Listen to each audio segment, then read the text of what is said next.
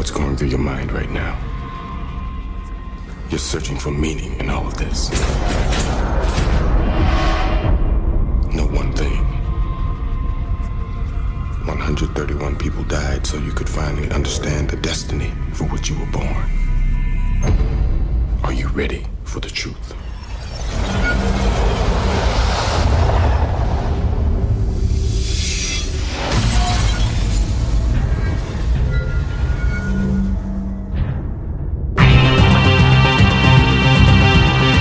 Escritores. I'm Terry Moore, and you're listening to Kamikaze. Artistas. Hi, this is John Romita Jr., and you're listening to the Kamikaze Podcast. Hi, this is Mike Mignola, and you're listening to Kamikaze. Hi, this is Eric Powell, creator of The Goon, and you're listening to Kamikaze. Editoriales. Hi, this is J. Scott Campbell. You're listening to Kamikaze. Hi, this is Terry Dodson, and you're listening to the Kamikaze Podcast. Traductores. Hello, it's Kamikaze from Grant Morrison. This is Gary Frank, and you're listening to the Kamikaze Podcast. Coleccionistas. Hi, this is Frank Cho, and you're listening to Kamikaze. This is John Bogdanov, and you're listening to the Kamikaze Podcast. Editores. Soy Giuseppe Camuncoli, state escuchando el podcast de Kamikaze. Fan chiquillos. Todos están en el podcast Kamikaze.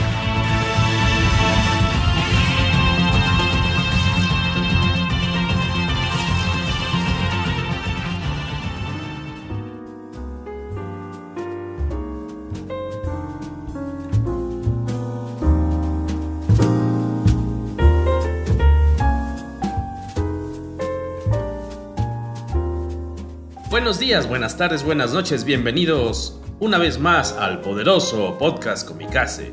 Episodio 97. Episodio 98. Hay que ver cuál era. Episodio 90 y cacho.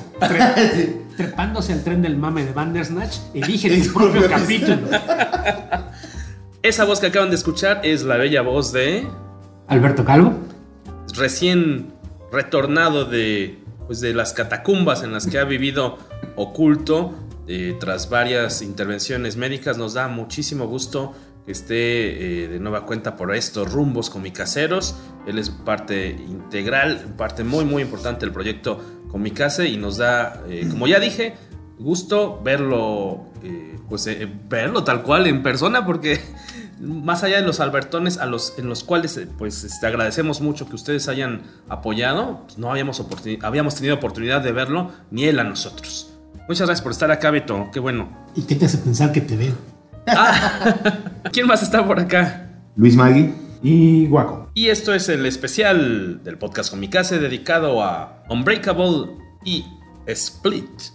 Esto unos días antes de que se estrene pues el cierre de esta, diríamos pues trilogía, ¿no? Tal cual. Aunque Guaco nos corregiría y que no, que la anterior es más un spin-off y no es la secuela, entonces, pero aún así sí es una trilogía, ¿no? De que ya se estrena en unos pocos días, Glass, a ver qué tal.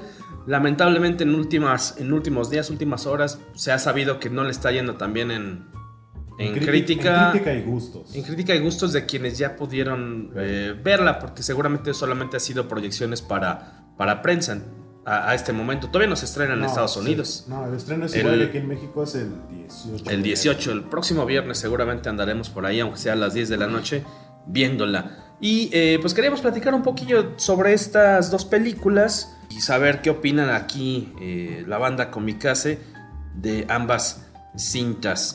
Unbreakable, o El Protegido como se le llamó aquí en México, que creo que no tiene mucho que ver el título o nada que ver. ¿Qué título bonito le habrías puesto en español tú, Beto Calvo, traductor de cómics? Es que ni siquiera necesitas un título bonito. Ahí sí la traducción literal era lo que necesitabas, irrompible, porque además estás jugando con la dualidad entre los dos personajes.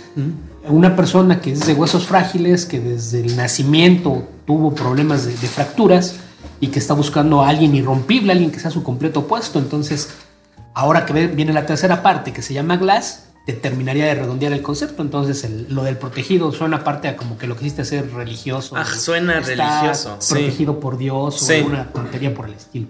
Entonces, Irrompible habría sido un buen título. Muy bien, perfecto. Esta película es del 2000, ya hace bastantes ayeres. ¿Qué estaban haciendo ustedes en el 2000? ¿Lo recuerdan? Depende qué día, pero... Era un miércoles, como a las 3 de la tarde. tirado en mi cama en la universidad en Monterrey. ¿Qué estabas estudiando, Luis? Nada, pero estaba inscrito en la carrera de Administración Financiera. ¿Estabas como de aviador ahí, por decir así, como de fósil? ¿o qué? No, para nada. Salí en tiempo y forma, pero estaba en Monterrey estudiando finanzas todavía. ¿Guaco? Yo estaba en la secundaria, pues ¿qué te puedo decir? Estaba creo que en tercero de secundaria, tal vez. Sí, yo creo que sí. Yo en ese entonces acababa de empezar a trabajar como traductor de cómics. ¿En Vid? Sí. Órale. Que es la época de Planetary y todo eso. Planetary y de Authority, que fueron las dos series con las que empecé. Órale. ¿Y tú no eres de San Luis? No, en el 2000 ya vivía aquí en el DF. Y justo me tocó ver esta película. No recuerdo haber visto el tráiler, pero era muy fan de Bruce Willis. No tanto después como quedaría corroborado al no haber visto El Quinto Elemento jamás, pero me gustaba mucho. Yo creo que, ¿sabes qué? El hecho de ver a Bruce Willis con el pelo rubio a huevo siempre es lo único que me hizo así como no, ¿por qué tiene el pelo pintado así? Y por tonto nunca la he visto. Y ahora que no la consigues en DVD porque está descatalogada, no tengo cable. Y no solo eso, sino que exacto, la única manera de verla es en cable, porque en los servicios de streaming no está disponible en ninguno. Y no tengo cable desde hace como un año y no la quiero ver online. Me la quiero comprar y ponerla chido y disfrutarla, pero está bien cara. Demasiado tarde. Si encuentras alguna versión o sea, ya es de retailers, ¿no? En Amazon y demás, carísimo. Como dices, está fuera de catálogo. Si la encuentras, seguro te vas la voladora me van a dejar caer. Yo en el 2000 estaba, pero te digo, perdón, tú dime más bien. No, tú dime, no, más haciendo... que en el 2000 yo estaba entrando a trabajar a Cinemex y me tocó cuando se estrenó la película y por eso me pude clavar con con el primer póster, pues como teaser póster, que es muy bonita, es mucho mejor que la portada de la película. Porque nada más es negro y es el cristal rompiéndose que dice Unbreakable. Aparte nos llegó en ese entonces la versión americana del póster, que ni siquiera la exhibimos, no me acuerdo por qué. Nada más se puso el póster comercial. Tal vez porque te lo llevaste. Sí, ¿será porque me lo chingué? Tal vez. Oye, ¿ese no es el póster nuevo? No, ni sé por qué no lo pusimos. A lo mejor porque ya estaba en mi casa. Ya estaba oculto. Y así, no se preocupen, ni va a pegar la película, nadie la va a recordar. ¿Quién es ese tal Bruce Willis? Además, el póster estaba en inglés, la gente no iba a saber de qué era. Le van a poner le van a poner el protegido. ¿Para qué? Yo quisiera hacer un paréntesis, que pusieras en las redes sociales una encuesta entre ¿qué es peor? Robarse. ¿No haber visto El Quinto Elemento? O robarse. O no haber visto El Padrino. ¿Tú qué opinas? Perdón que nos desviemos un poco. Yo quiero hacer otro paréntesis aquí. En mi defensa, esa discusión salió porque estaban hablando de pecados geek. Bueno, eso fue en Facebook. Que alguien nombró, Homero Ríos, que a ver si nos escucha, un saludo. Si no nos escucha, también un saludo. Comentaba que tiene considerado a Jorge su enciclopedia geek. Pues está muy equivocado. Y yo le dije, quítale ese título porque no ha visto nunca El Quinto Elemento. Entonces, pero dijo que me la perdonaba. Tienes razón. Pero menos se la pasa mandando mensajitos para preguntarte cosas. No le hace falta una enciclopedia, le hace falta aprender a usar Google. Entonces creo ya que no te va a buscar, Beto, por evidenciarlo. La última vez que lo dejé en visto, creo que dejó de buscar. Creo que en el área geek probablemente pese más El Quinto Elemento que El Padrino. En cuestiones de cultura cinematográfica probablemente sí pese más El Padrino. Pero pues no sé, nunca se me ha dado.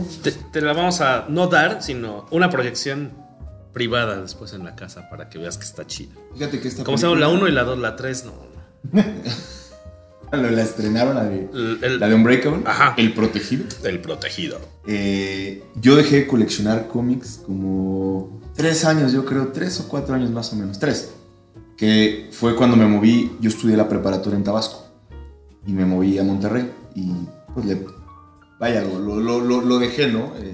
A mí me gustó mucho y ahorita que entremos en materia, el tratamiento que le dan en la película al humanizar, ¿no? a los héroes y los villanos y cuando ves a Samuel L. Jackson metido en la tienda de cómics y ves todas las versiones, dije, como que me entró esa nostalgia exactamente del crimen que había cometido, de no haber comprado cómics 2 años o 3 y paulatinamente fui viendo tiendas, comprando uno o dos, hasta otra vez regresar a hacer esto un vicio incontenible.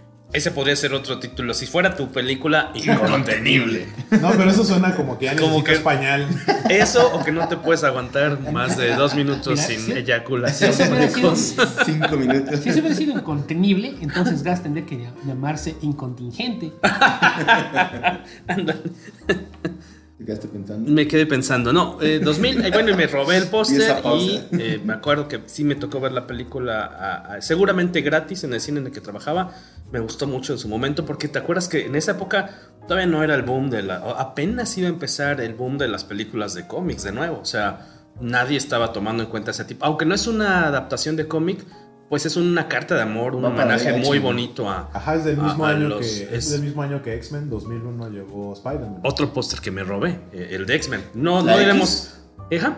La X. Bueno, tú te quedaste con un póster, ahí nuestro amigo el Pipiri Pau tiene la X de cartón. X, pero es de X-Men 3 porque si no me equivoco es el que tiene el puño con las garras de Wolverine. Pura amistad fina tienen ustedes, amigos, que escuchan el podcast de Comicase. Unbreakable, como decía bien Waco, es del 2000, dura 1 hora 46. Fue un fracaso, diríamos, de taquilla porque venía precedida por el cañonazo del Sexto Sentido, que es el que puso, ahora sí que en los cuernos de la luna a M. Night Shyamalan, a este director. Y que ahí se le ocurrió hacerla. Justo filmando El Sexto Sentido, también con Bruce Willis, es cuando se le ocurre esta otra película. Su presupuesto original de Unbreakable fue de $75 millones, de los cuales solamente recuperó en Estados Unidos pues 95, o sea, nada más tuvo 25 de ganancia. Que no es nada, porque falta publicidad. Promoción, y 150 a nivel mundial. Quedó en números rojos. 200 algo, como 230. Le fue de la o sea, contando la taquilla internacional, no la puedes considerar un fracaso, pero en Hollywood siempre tiene esa noción de que si no recupera su dinero en casa, a nosotros no sirve. Sí. En los últimos años ya se dieron cuenta de que era una forma muy tonta de hacer matemáticas y ya no lo consideran así, pero en aquel entonces sí era algo que todavía pesaba mucho, pero sí se le consideró un fracaso porque incluso con la salida del DVD recuperó un poco de dinero, apenas salieron tablas. Pero por cierto, hablando del DVD, yo creo que a Jorge le hubiera gustado tener el DVD en aquel entonces, el gringo. Al menos el de Región 1, porque tenía un par de postales de Alex Ross. Sí, y que tal cual yo nunca las he visto en físico más que las ilustraciones. ¿Nunca? No tengo esa edición, nada más he visto las piezas en internet. Son 2-3 piezas, ¿no? Nada más de... Creo que son 3. Que comisionaron a Alex Ross. No sé por qué, o si por gusto de Shyamalan o alguien ahí de marketing dijeron, este cuate está en el año 2000 muy caliente, hay que encargarle unas postales para el DVD.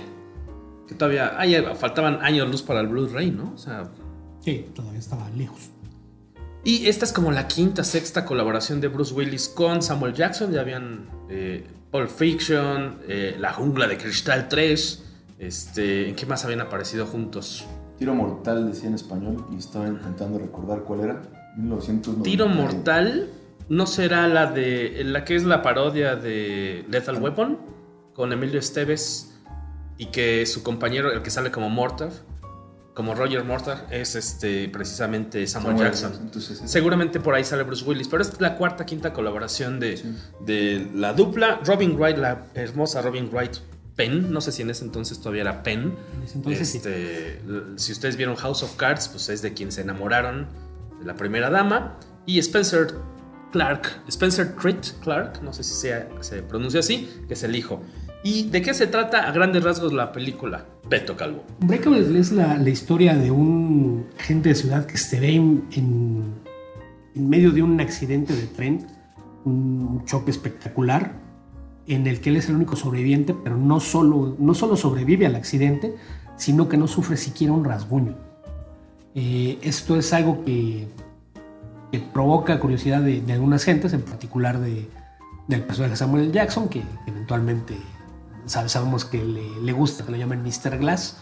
Es alguien que desde el nacimiento, como mencioné hace un rato, al nacer nació con algunos huesos rotos justamente al pasar por el canal durante el nacimiento.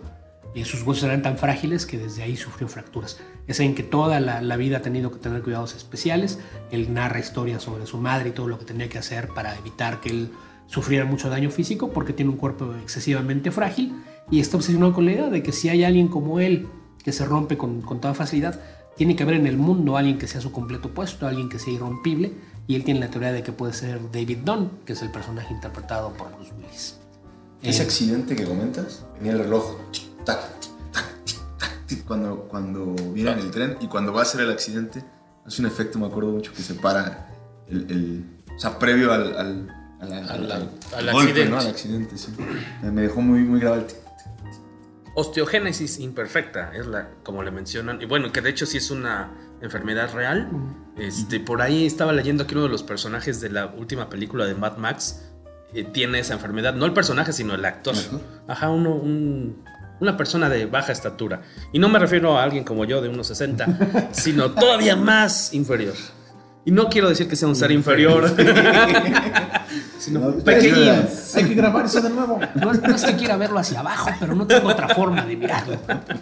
Esta es como pues sí, tal cual la segunda película de Shyamalan, ¿no? Porque el cañonazo es Sexto Sentido, luego viene este fracaso de Unbreakable, que aún así es muy querida en cierto fandom.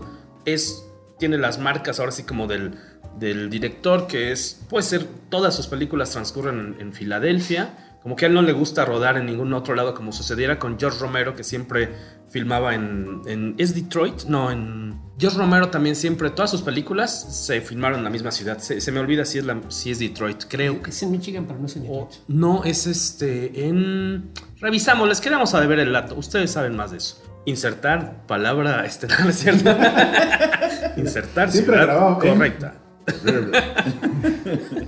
A mí no me gusta mucho eso de Shyamalan, que tiene a la Hitchcock el afán de salir a cuadro, que creo que su peor cameo es el de La Dama en el Agua. Es horror. Bueno, ni siquiera, porque ahí es un personaje. Es así, yo soy el Salvador y yo soy el Mesías que va a salvar a todos aquí en la película. Otra vez, Jorge. Otra vez. Va a regañar el Cacha haciendo voces. Cacha, perdóname, racistas. sé que son muy malos mis acentos. Yo nunca he visto La Dama en el Agua. Y Dios santo, no la veas. Algo que quería mencionar ahorita que dijeron lo de el DVD es que tanto Sexto Sentido como Unbreakable no me tocó verlas en el cine, no las vi en el cine, las vi en formato casero, o sea, ya las vi en mi casita y poniendo la atención mucho antes del Netflix.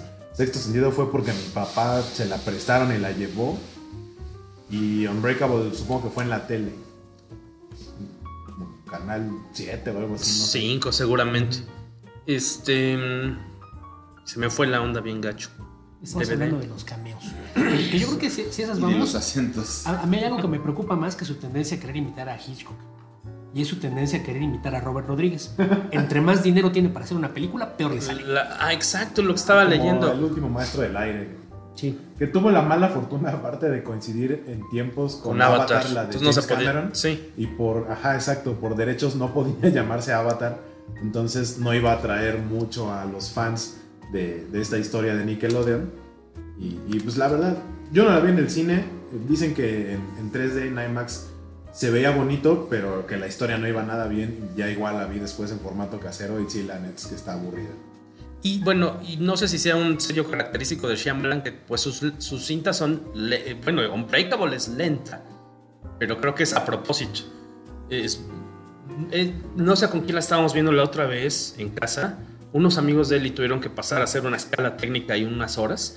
Y uno de ellos se quejaba, que decía que era muy lenta la película. Y tiene razón. ¿Habían comido mucho? Sí, pero creo que es completamente intencional. Y es porque está hecha con el mismo molde que Sexto Sentido.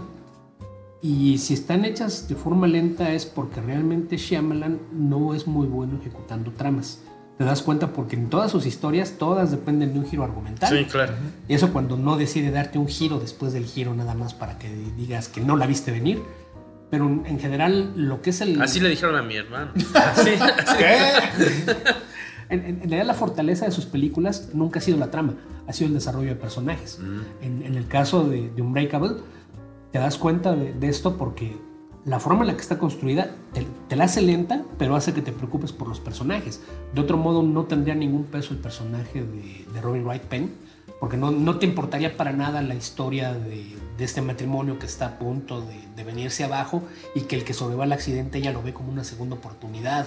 Tal vez el mensaje celestial de que tiene que pelear por su matrimonio, porque si él sigue vivo tiene que ser por algo.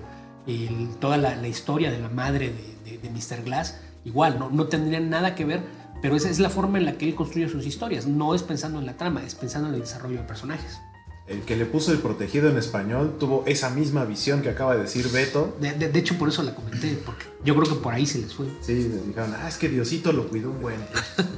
Sí se persinó antes, cuando iba saliendo a carretera sí se persinó. Diosito lo protegió para que no se tuviera que divorciar, lo cual no tiene sentido, porque si se hubiera matado no se hubiera tenido que divorciar.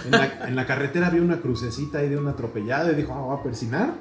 Y ya con eso la armó. Oye, déjame echarle una florecita a Shyamalan, porque tiene razón. Pero la película de Los Huéspedes, no sé si la vieron. No la he visto, la tengo ahí en Netflix, no me la eches a perder. Dicen que es muy buena, ¿no? Sí, sin entrar en detalles, sí es igualito, es un giro argumental, pero está súper bien hecha. Y me metí a revisar ahorita, y tiene razón, con un presupuesto de $5 millones.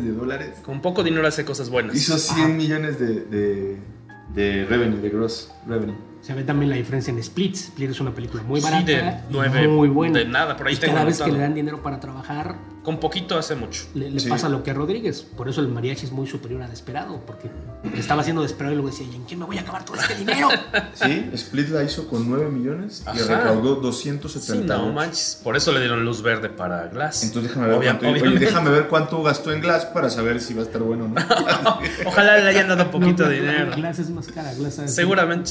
Tan solo por los sueldos. Cabe decir, ahora que hablaban del desarrollo o la importancia que le da a los personajes Shyamalan, tanto el personaje de David Dunn, que sigue esta regla bonita de los nombres de los personajes de cómics, ¿no? La repetición de la misma letra en el inicial, en nombre y apellido, y de el personaje de Mr. Glass, fueron escritos pensados en estos mismos actores, que afortunadamente sí pudieron aceptar el rol.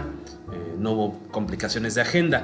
Cabe decir también otras cuestiones interesantes. Y aquí, como diseñador, como artista, Guaco, más bien, quería preguntarte, ¿qué características, si es que se les asigna de alguna forma, ves tú o tienen los colores verde y morado, que son los colores que identifican a estos personajes y a los ambientes en los que suelen desarrollarse?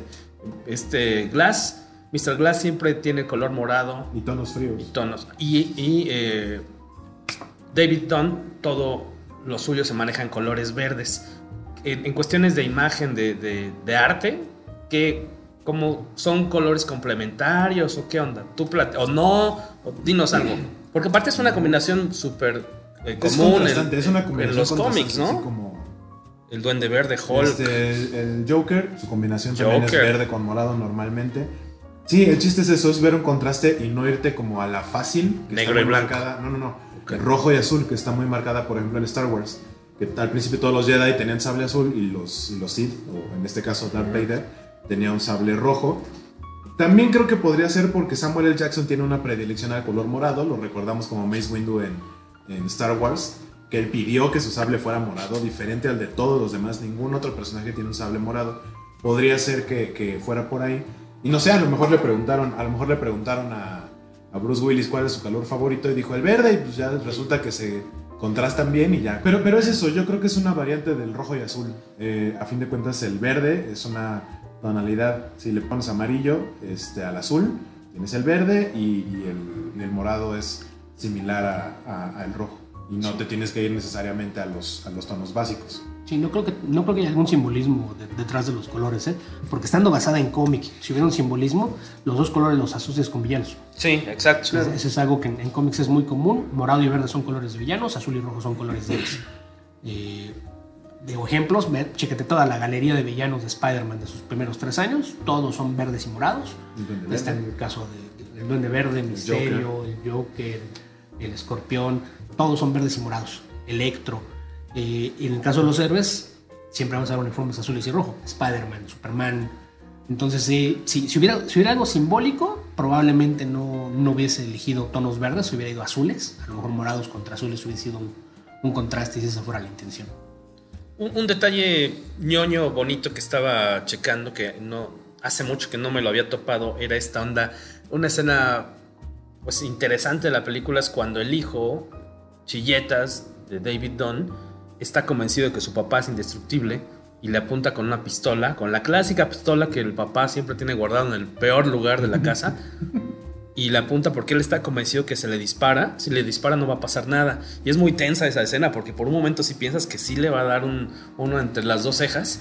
Y afortunadamente no sucede, lo convencen de que, oye, no, o sea, eso es una aspiradora, ¿sí se escucha? Eso es una aspiradora lavando las alfombras de la torre Avenger. Exacto. Esa... Es Jarvis. Disculpen a Jarvis, no se acordó que hoy teníamos grabación. Qué desconsiderado.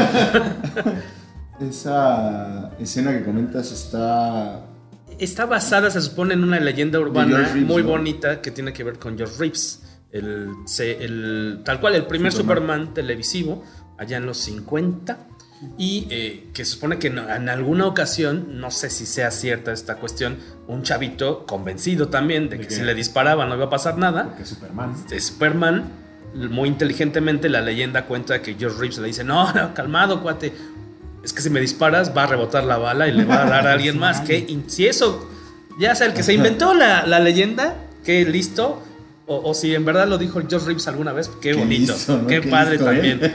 Y esta la aplica David Dunn, ¿no? Y otros detallillos ahí medio ñoños es esta cuestión de que pues la debilidad única que tiene David es el agua, porque pues no sabe nadar tal cual. Es muy claustro. A mí, yo que no sé nadar, cuando veo que empieza a hundirse en la lona que protege la alberca, a mí en verdad sí me puede poner muy tenso, porque me imagino estar ahí.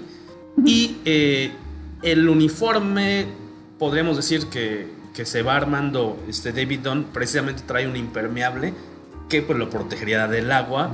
A lo mejor pues inconscientemente es ahí como un medio, no sé cómo llamarlo. Ese sí es un simbolismo acaso de, pues era lo único que tenía para ponerse, se lo pone, pero aparte le protege del agua, que es su debilidad, ¿no? Y simbólicamente es la capa del superhéroe. Ajá, claro que sí. Como decíamos, pues la trama va ocurriendo de forma muy lenta. Si tienes, a lo mejor en su momento, también sabes que debe ser parte de que fue un fracaso, pues si todos ubicábamos a Bruce Willis siempre había sido indestructible en todas sus películas, y si te dicen que en su siguiente película Bruce Willis descubre que es indestructible, te imaginas que es una película así rompemadres con muchísima acción, así impresionante, y cuando llegas al cine y es una trama lenta y te encuentras eso, pues la gente dice no manches, no la vayas a ver, está lentísima, y al final resulta ser algo de cómics, o sea, guácala, ¿no? Entonces yo creo que eso tiene que ver con la fama o todo el tren de trabajo que traía Willis, y llegas a una película en la que nuevamente es indestructible, sí, pero ahora es todo lento. A lo mejor con esos ojos la vieron Valentín García y Héctor McCoy, no les porque gusta. A ellos no les gusta Unbreakable. Yo creo que no. Está muy mal ya. No. Pero está bien hecha. O sea, es una película bien hecha. Es una película lenta, es una película que parece que transcurre en silencio.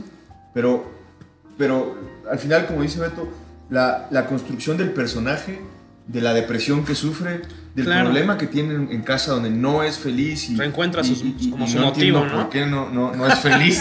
Teniendo está casado con Robin Wright, pero bueno. Y el ir y venir todos los días en el mendigo tren, el tener al chamaco de alguna manera como que no es sociable, como que es mariconcino, como que es nefastito en el desayuno, ¿no? Digamos así. Y construyen alrededor de esa... Es el antihéroe. O sea, literal, es depresivo, no es un cuate que se interese por el bienestar común.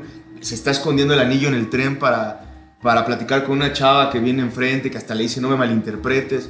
Entonces, esa construcción del personaje, si la ves con la paciencia y con la apertura y no esperas donde estés en una torre con una pistola atrás de un escritorio. Si no eres de Durango, ni eres contador. Básicamente. Básicamente, como ustedes no viven en la periferia de la Ciudad de México, ni crecieron en Durango, entre cuernos de chivo, pues obviamente sus expectativas son distintas. Sí, saludos a este par de muchachos que seguro nos van a escuchar. Y obviamente, suponemos que están escuchando esto porque ya alguna vez han visto Unbreakable. Estamos hablando del año 2000, aquí no cuenta como spoiler. No sé en qué termina el quinto elemento. Entonces, espero que nadie me lo eche a perder durante esta grabación o mientras llego. ¿De nosotros? Ajá, exacto, de ustedes por lo menos. Mira, afortunadamente, Luc Besson no es en Night Shyamalan, así es de no que no es un twist. No es no tiene twist. Y seguramente los que nos escuchan, si el viernes van a estrenar, ya ya las vieron las dos ahorita, o las van a ver mañana y pasado. Recetado. Y al final se descubre que uno de los personajes es el villano que en verdad estaba provocando todos estos accidentes. Para poder encontrar a su némesis. Si ¿Cómo se dice final, némesis en plural? Es una de las preguntas de Mystery Man que se hacen. Némesis. No saben. Según yo es la misma palabra. Como los fans. Es que es un chiste de Mystery Man. Ajá. Se preguntan, ¿y si es más de uno, cómo se dice? ¿Cómo se dicen? Es como los que dicen omnibuses. No, eso está mal. Los omnibuses no existen. Omnibus es plural. Los ómnibus. Exactamente. O digan los tomos ómnibus y quítense de problemas. ¿Cuál es su escena para cerrar con Unbreakable y irnos muy, pero muy rápido con Split? ¿Cuál es su escena o qué es lo que más les gusta de Unbreakable a ustedes? A mí creo que, aunque estaban diciendo que es como la firma de Shyamalan, justamente el plot twist en el que te das cuenta de quién es el villano y o sea, como que es a ver, ponme la película de nuevo porque entonces te vas a dar cuenta que él estaba presente en todo momento. Justamente ese momento, el final, fue a mí lo que, digamos que me hizo abrir los ojos de un poco la lentitud de la película, porque sí la llevas con atención, pero cuando descubres eso sí, despiertas. ¿Porque estabas dormido? ¿What? Sí. No, metafóricamente. Vamos a hacer que Guaco haga un double take. O sea que tu momento favorito es el momento Fight Club, el momento Tyler Durden. Sí. Fight Club es una película que vi apenas el año pasado. Sí, es cierto, no la habías visto, ¿ya la viste? Y afortunadamente nunca nadie me ve spoilado nada. Padre. Por eso lo quise sacar a colación. ¿Pero no lo suponías ya? O sea, ¿no había ninguna pista? Bueno, cuando la vi sí lo supuse. Luego. Ajá. Qué mal. Yo soy un animal, Si no ha visto El Padrino, no ha visto Fight Club hasta el año pasado, ganaste. Yo la vi 2 veces la misma semana. ¿Fight Club? Cuando se estrenó. Sí, porque la segunda vez ahí estaba, ahí también. Sí.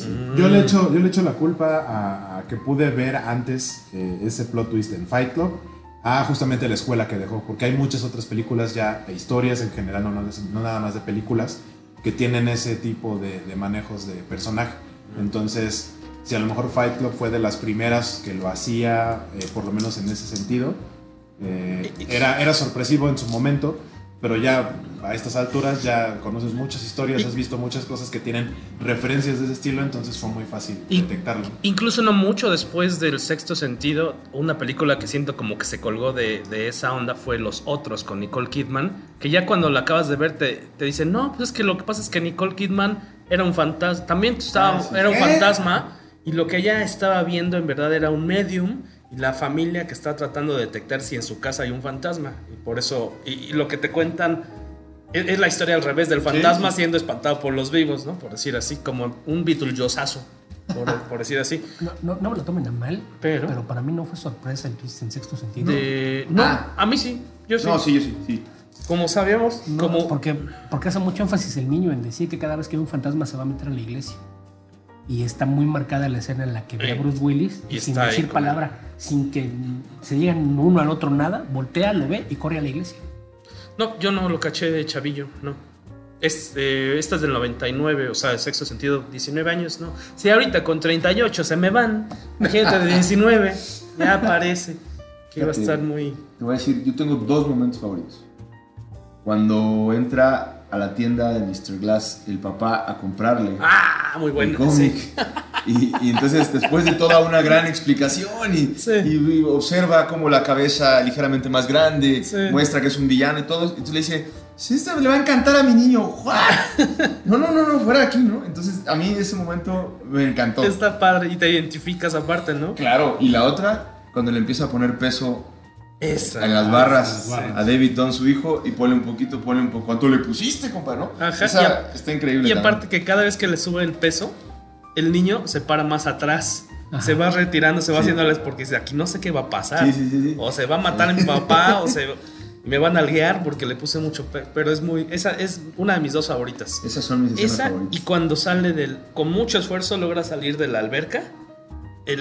Debe ser por la toma. ¿no? Sí.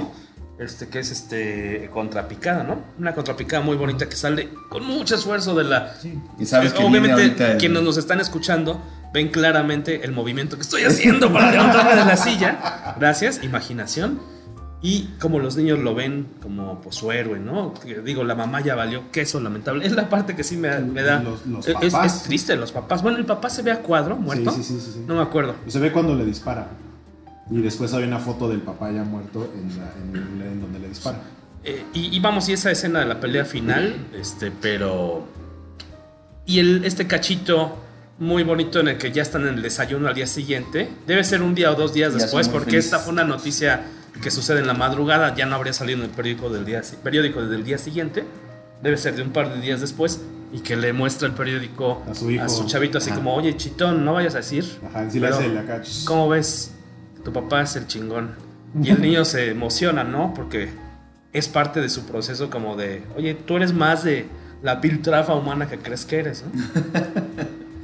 En mi caso creo que lo que más me gusta es toda la secuencia en la que se convence a sí mismo de que realmente es especial. Que es abarcar desde el niño hasta el cambio de actitud y el lenguaje corporal. Porque lo veías siempre caminar completamente agachado, jorobado. Y después de esto ya lo ves caminar otra vez erguido y demás. Entonces...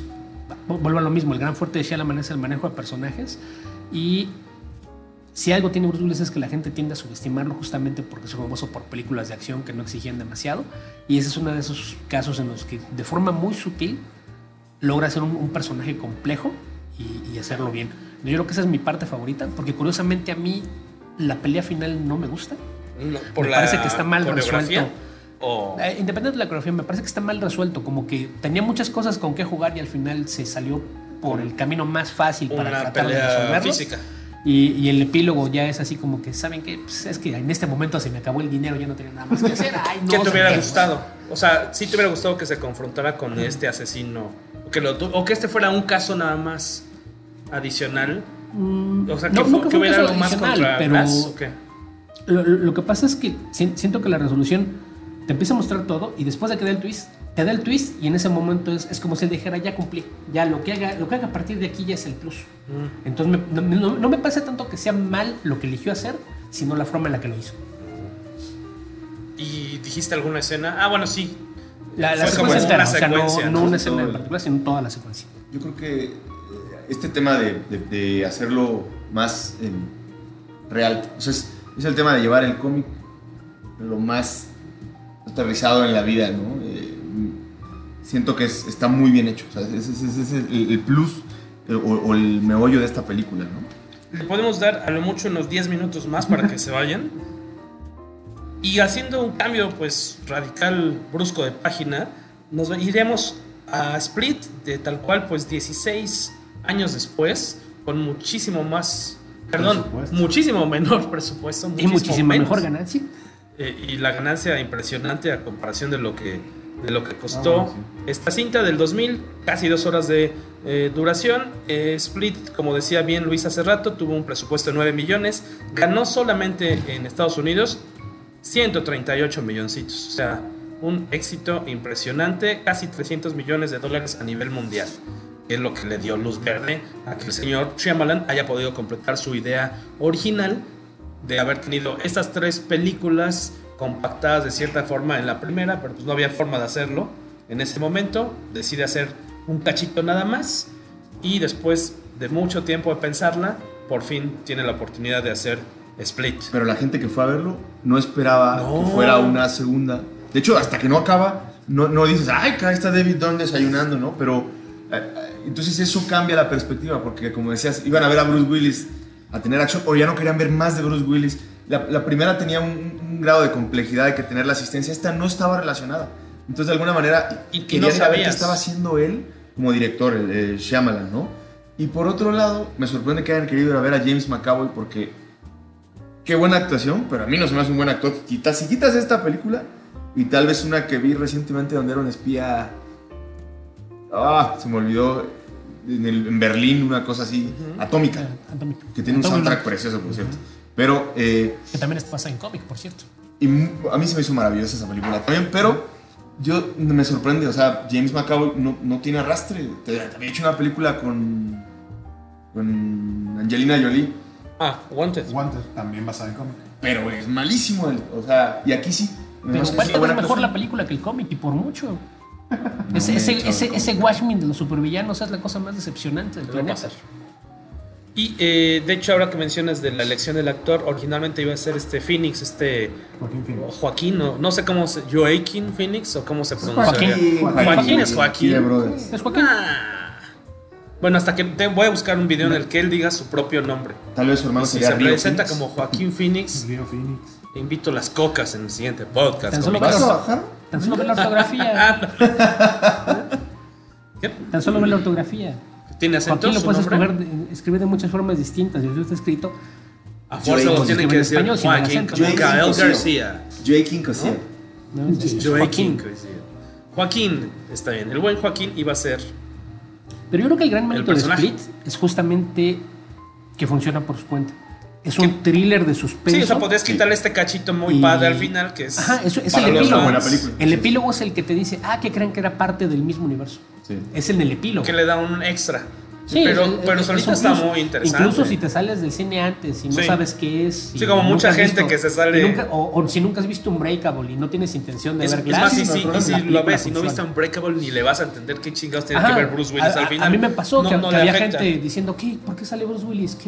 Cuando la vimos en el cine, creo que nada más 2 personas nos emocionamos porque, pues, la de Bruce Unbreakable tiene 16. Parece entonces tenía 16 años de haber salido y ni quién se acordara de Unbreakable.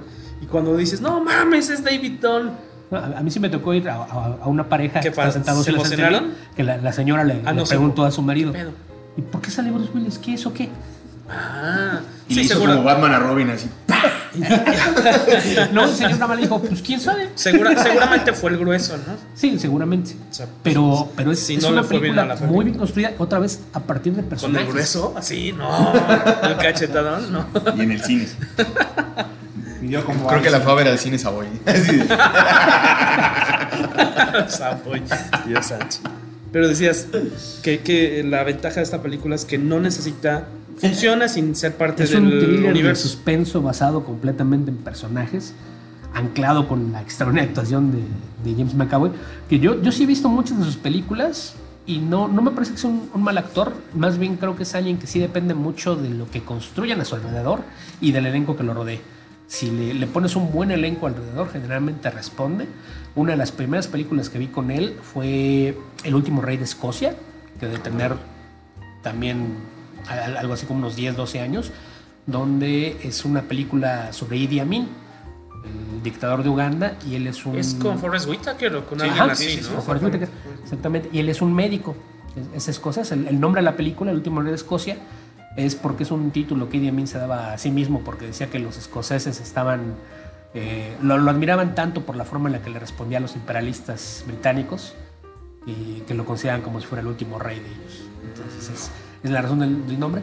Pero sí, desde aquel entonces a mí me gusta cómo actúa dependiendo del material y de quién lo rodee, incluso del mismo director.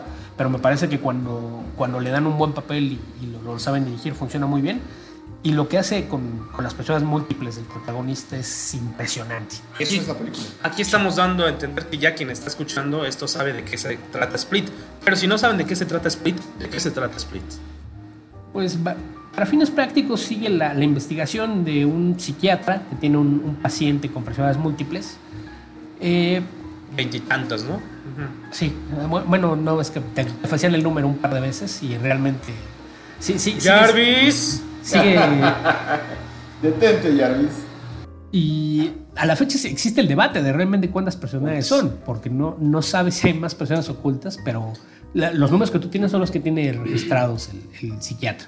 Que me gusta mucho cómo las personalidades se muestran y dicen, es que ahorita tiene la luz tal personaje. Entonces esta como situación en la que puedes imaginarte que todos están alrededor y hay una luz en el centro y como que cada quien toma su lugar, o las personalidades que predominan son las que pasan más tiempo en la luz y de vez en cuando le dan chance a los demás de participar, como al niño que se llama, ¿es Kevin? Kevin, ¿no? Kevin es el niño. Que nada más saben como 8 o 9 personalidades a cuadro. Sí, claro. Las demás te las imaginas. Que más que la luz, creo que la analogía correcta sería el reflector, ¿no? Sí, están exacto, todos ahí en el lugar y el reflector está sobre. Ajá. Entonces es una forma de referirse a quién tiene en ese momento el control del cuerpo. Que el niño es Kevin, ¿no? Kevin Wendell, ¿qué? Kevin Wendell Crumb, que es uno de los que más salen a cuadro y que a lo mejor es el que te cae mejor. Pero ¿qué sucede con este personaje? Decías en tu sinopsis, es una investigación sobre un paciente que tiene 20 y tantas personalidades, pero resulta que una de esas personalidades pues es un criminal. Sí, lo que pasa es que algo que empieza a descubrir con preocupación el médico es que no solamente es que tenga este desdoble de personalidades como si fueran muchas personas viendo en un mismo cuerpo, sino que de repente el cuerpo puede adoptar algunas características físicas de las personalidades, que es algo que lo tiene intrigado y es lo que hace que le pongan tanta atención a este personaje. Entonces cuando descubres que una de las personalidades no solo es un criminal, sino que es un psicópata peligroso, que aparte cree que es capaz de hacer lo que sea, pues se convierte en algo tremendamente volátil, y el giro argumental aquí es justamente descubrir que efectivamente el poder de la mente sobre la materia es tal que realmente si él está convencido de que su cuerpo puede hacer algo, su cuerpo lo hace. Muy, muy interesante esta pues parte final en la que vemos a James McAvoy o un doble de cuerpo doblar unos barrotes. ¿Te refieres a alguien con el doble de cuerpo de James McAvoy? Con el doble para poder perseguir a la muy linda Anya Taylor-Joy, que es la de la bruja, ¿no? The Witch. ¿No han visto The Witch? Sí. Está en Netflix. Sí. Muy buena. Que su personaje también tiene la aliteración, así como David Dunn. Ella es Casey Cook, que aquí en la tercera, que se va a estrenar ya en en Glass, no sabemos qué va a pasar con ella, si se va a ir del lado oscuro o va a seguir siendo un personaje, pues la buena, ¿no? En cuestión. ¿Qué de los otros personajes, para ir cerrando, qué les... Bueno, digamos que hay básicamente 2 grandes personajes ahí en esa película, aparte de la psiquiatra, ¿no? Que es como un personaje muy cercano a su paciente, o sea, sí se interesa por él, es como su mamá de repente un poquito, pero termina saliendo pues de escena, por decir de cierta forma. El personaje aquí de Casey, ¿qué les pareció en su momento? Es una chava que ha pasado por muchas broncas, ¿no? También. Sí, de hecho, algo que está padre es que a pesar de que la historia está centrada obviamente en Kevin y sus personalidades múltiples, también te van contando al modo de Shyamalan, que es con flashbacks, la historia de la vida de Casey. Y hasta, o sea, como que vas nada más viendo cuáles son los flashbacks, cómo va siendo su vida, y todo llega al punto final, al punto crítico. Ahí ves qué fue lo que le pasó, ya completa la historia, y por qué puede enfrentar a este psicópata. Que es una niña maltratada, ¿no? Exactamente. Lo que pasa es que él, si no me equivoco, lo que busca es como sacrificio a chicas que son como puras, y ella es una de las seleccionadas, una de las elegidas. Así de, es que tú también eres otra de esas chicas puras a quien tengo que dar en sacrificio, a quien tengo que matar. Y ella siempre todo el tiempo está cubierta. Hasta el final es donde se muestra, trae ya nada más una blusita, ve que tiene muchas marcas y la bestia se da cuenta de que no es pura, pues porque alguna vez la violaron, y aparte ella asesinó a quien la violó, si no me equivoco. La vi hace poquito, en Año Nuevo, de hecho. Sí. Entonces él dice, es que tú no eres... O sea, pura. La viste hace poquito y no te acuerdas del final. ¿O cómo? Es que, no entendí. Es que tu disculpa. Me dijeron, la traigo tan fresca que no la he acabado de digerir. No, es que no la he acabado de digerir. Es que yo la estaba viendo y entonces llegaron mis primos y dijeron, ¿por qué estamos viendo eso en Año Nuevo? Y le cambiaron al canal 2 y justo me perdí una parte del final. Y ya te tocó ver a... Mi pobre angelito, así de... Las 12 uvas del canal de las estrellas, no, santos. Pero después mi venganza fue que les puse Sharknado 4. ya a la 1 de la mañana y ahora tráguense esa. Entonces, es por eso que Casey puede, digamos, enfrentar, no derrotar, sino salvarse de que se la cargue el diablito. Bueno, y entonces, ¿hay alguna escena para ir terminando de Split que sea su favorita o su elemento a mí favorito? Me impacta el tema de cuando llega la bestia y ya empiezas a ver esa parte del físico, de lo que puede hacer. Sí, porque crees que nada más está loco, ¿no? O sea, que en verdad cuchillo, se va a ver igual. Empiezas como decía Beto, a ver mente sobre cuerpo. Incluso le disparan y no le pasa como nada. Imagen, eso es lo que me llama la atención. Pero lo impactante aquí es en 3 escenarios, con 3 personajes, construyes una trama completa que ni siquiera es una trama larga. En realidad es el desarrollo de cada personaje. O sea, lo que platica Waco de los flashbacks que te permiten entender. Entonces, no es una escena, es la maravilla que hace este cuate para crear una hora 40 minutos de película, explorando nada más el perfil psicológico de 3 actores, de 3 personajes que tiene ahí, y con eso le dio para hacer una muy buena película. No necesitamos que tenga acción en sí, acción no como batallas, Die Hard, no, acción en sí, o sea, no hay acciones.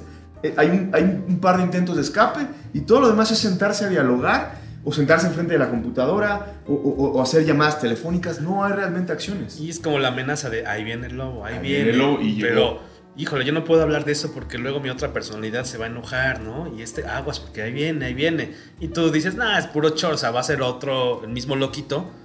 Pero, y cuando lo ves que físicamente cambia, dices, cabrón. Va a ser como, este sí lo cumplió y no como Mr. Furious en Mr. Event. Básicamente. Es como emular esta película buenísima de Quentin Tarantino, la de perros. ¿Perros de reserva? Es la única que tiene la palabra perros. Sí, ¿verdad? Amores perros. Amores perros. Aquella donde transcurre con Mr. White, Mr. Blue. Es perros de reserva. Entonces, perros de reserva. Donde su remake de City on Fire. Los puedes tener a todos aquí en la bodega.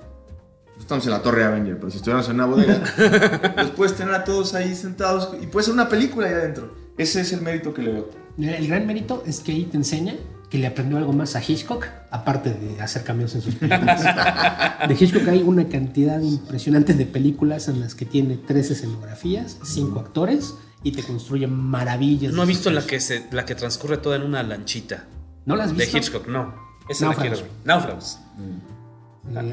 Es que incluso hay una de sus películas está incluso basada en una obra de teatro que se llama Rope, Soga. Y tienes tal cual una sola escena, 3 actores principales más algunos incidentales que entran y salen. De hecho, la película bien podría estar filmada en una sola toma. No está filmada en una sola toma porque no existían rollos de cinta.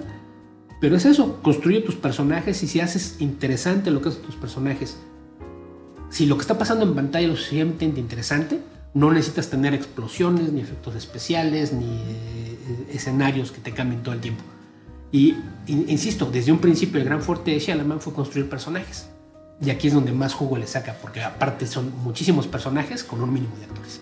Mi escena final, sí, mi escena favorita, como decía Luis, cuando aparece la bestia, pero específicamente cuando ya está como acorralando a Katie y va apagando los focos y va brincando de lado a lado en el pasillo. Esa toma está muy padre.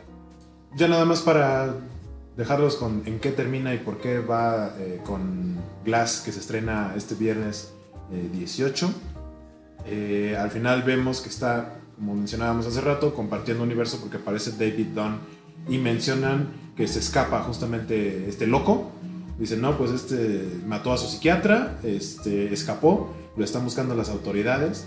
Pero mencionan su caso como algo similar a ¿recuerdan? Hace 18 años. Cuando otro psicópata que estuvo provocando accidentes y causando problemas. ¿Cómo se llamaba? Y hoy es la voz que responde desde el fondo. El hombre de cristal, ¿no? Mr. Glass. Y ves que es David Dunn que está comiendo en sus huevitos revueltos. Su huevito con capsu.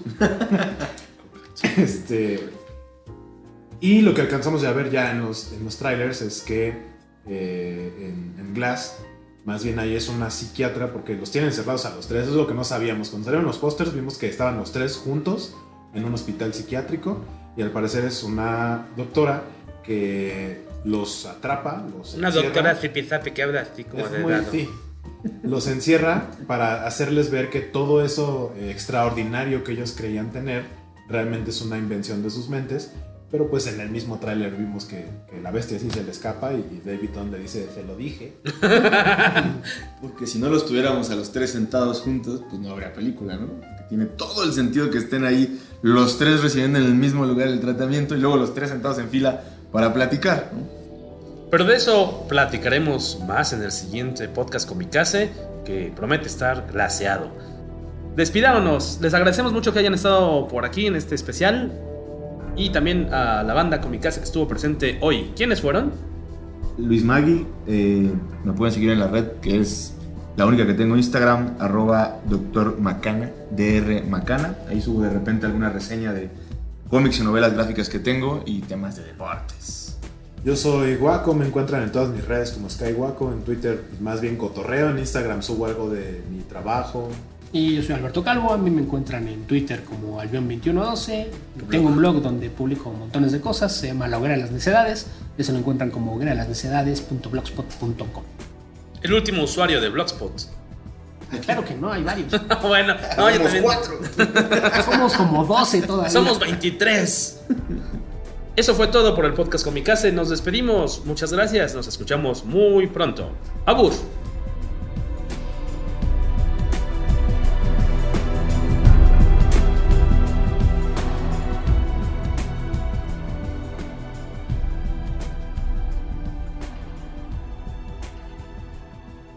I should have known way back when. You know why, David? Because of the kids.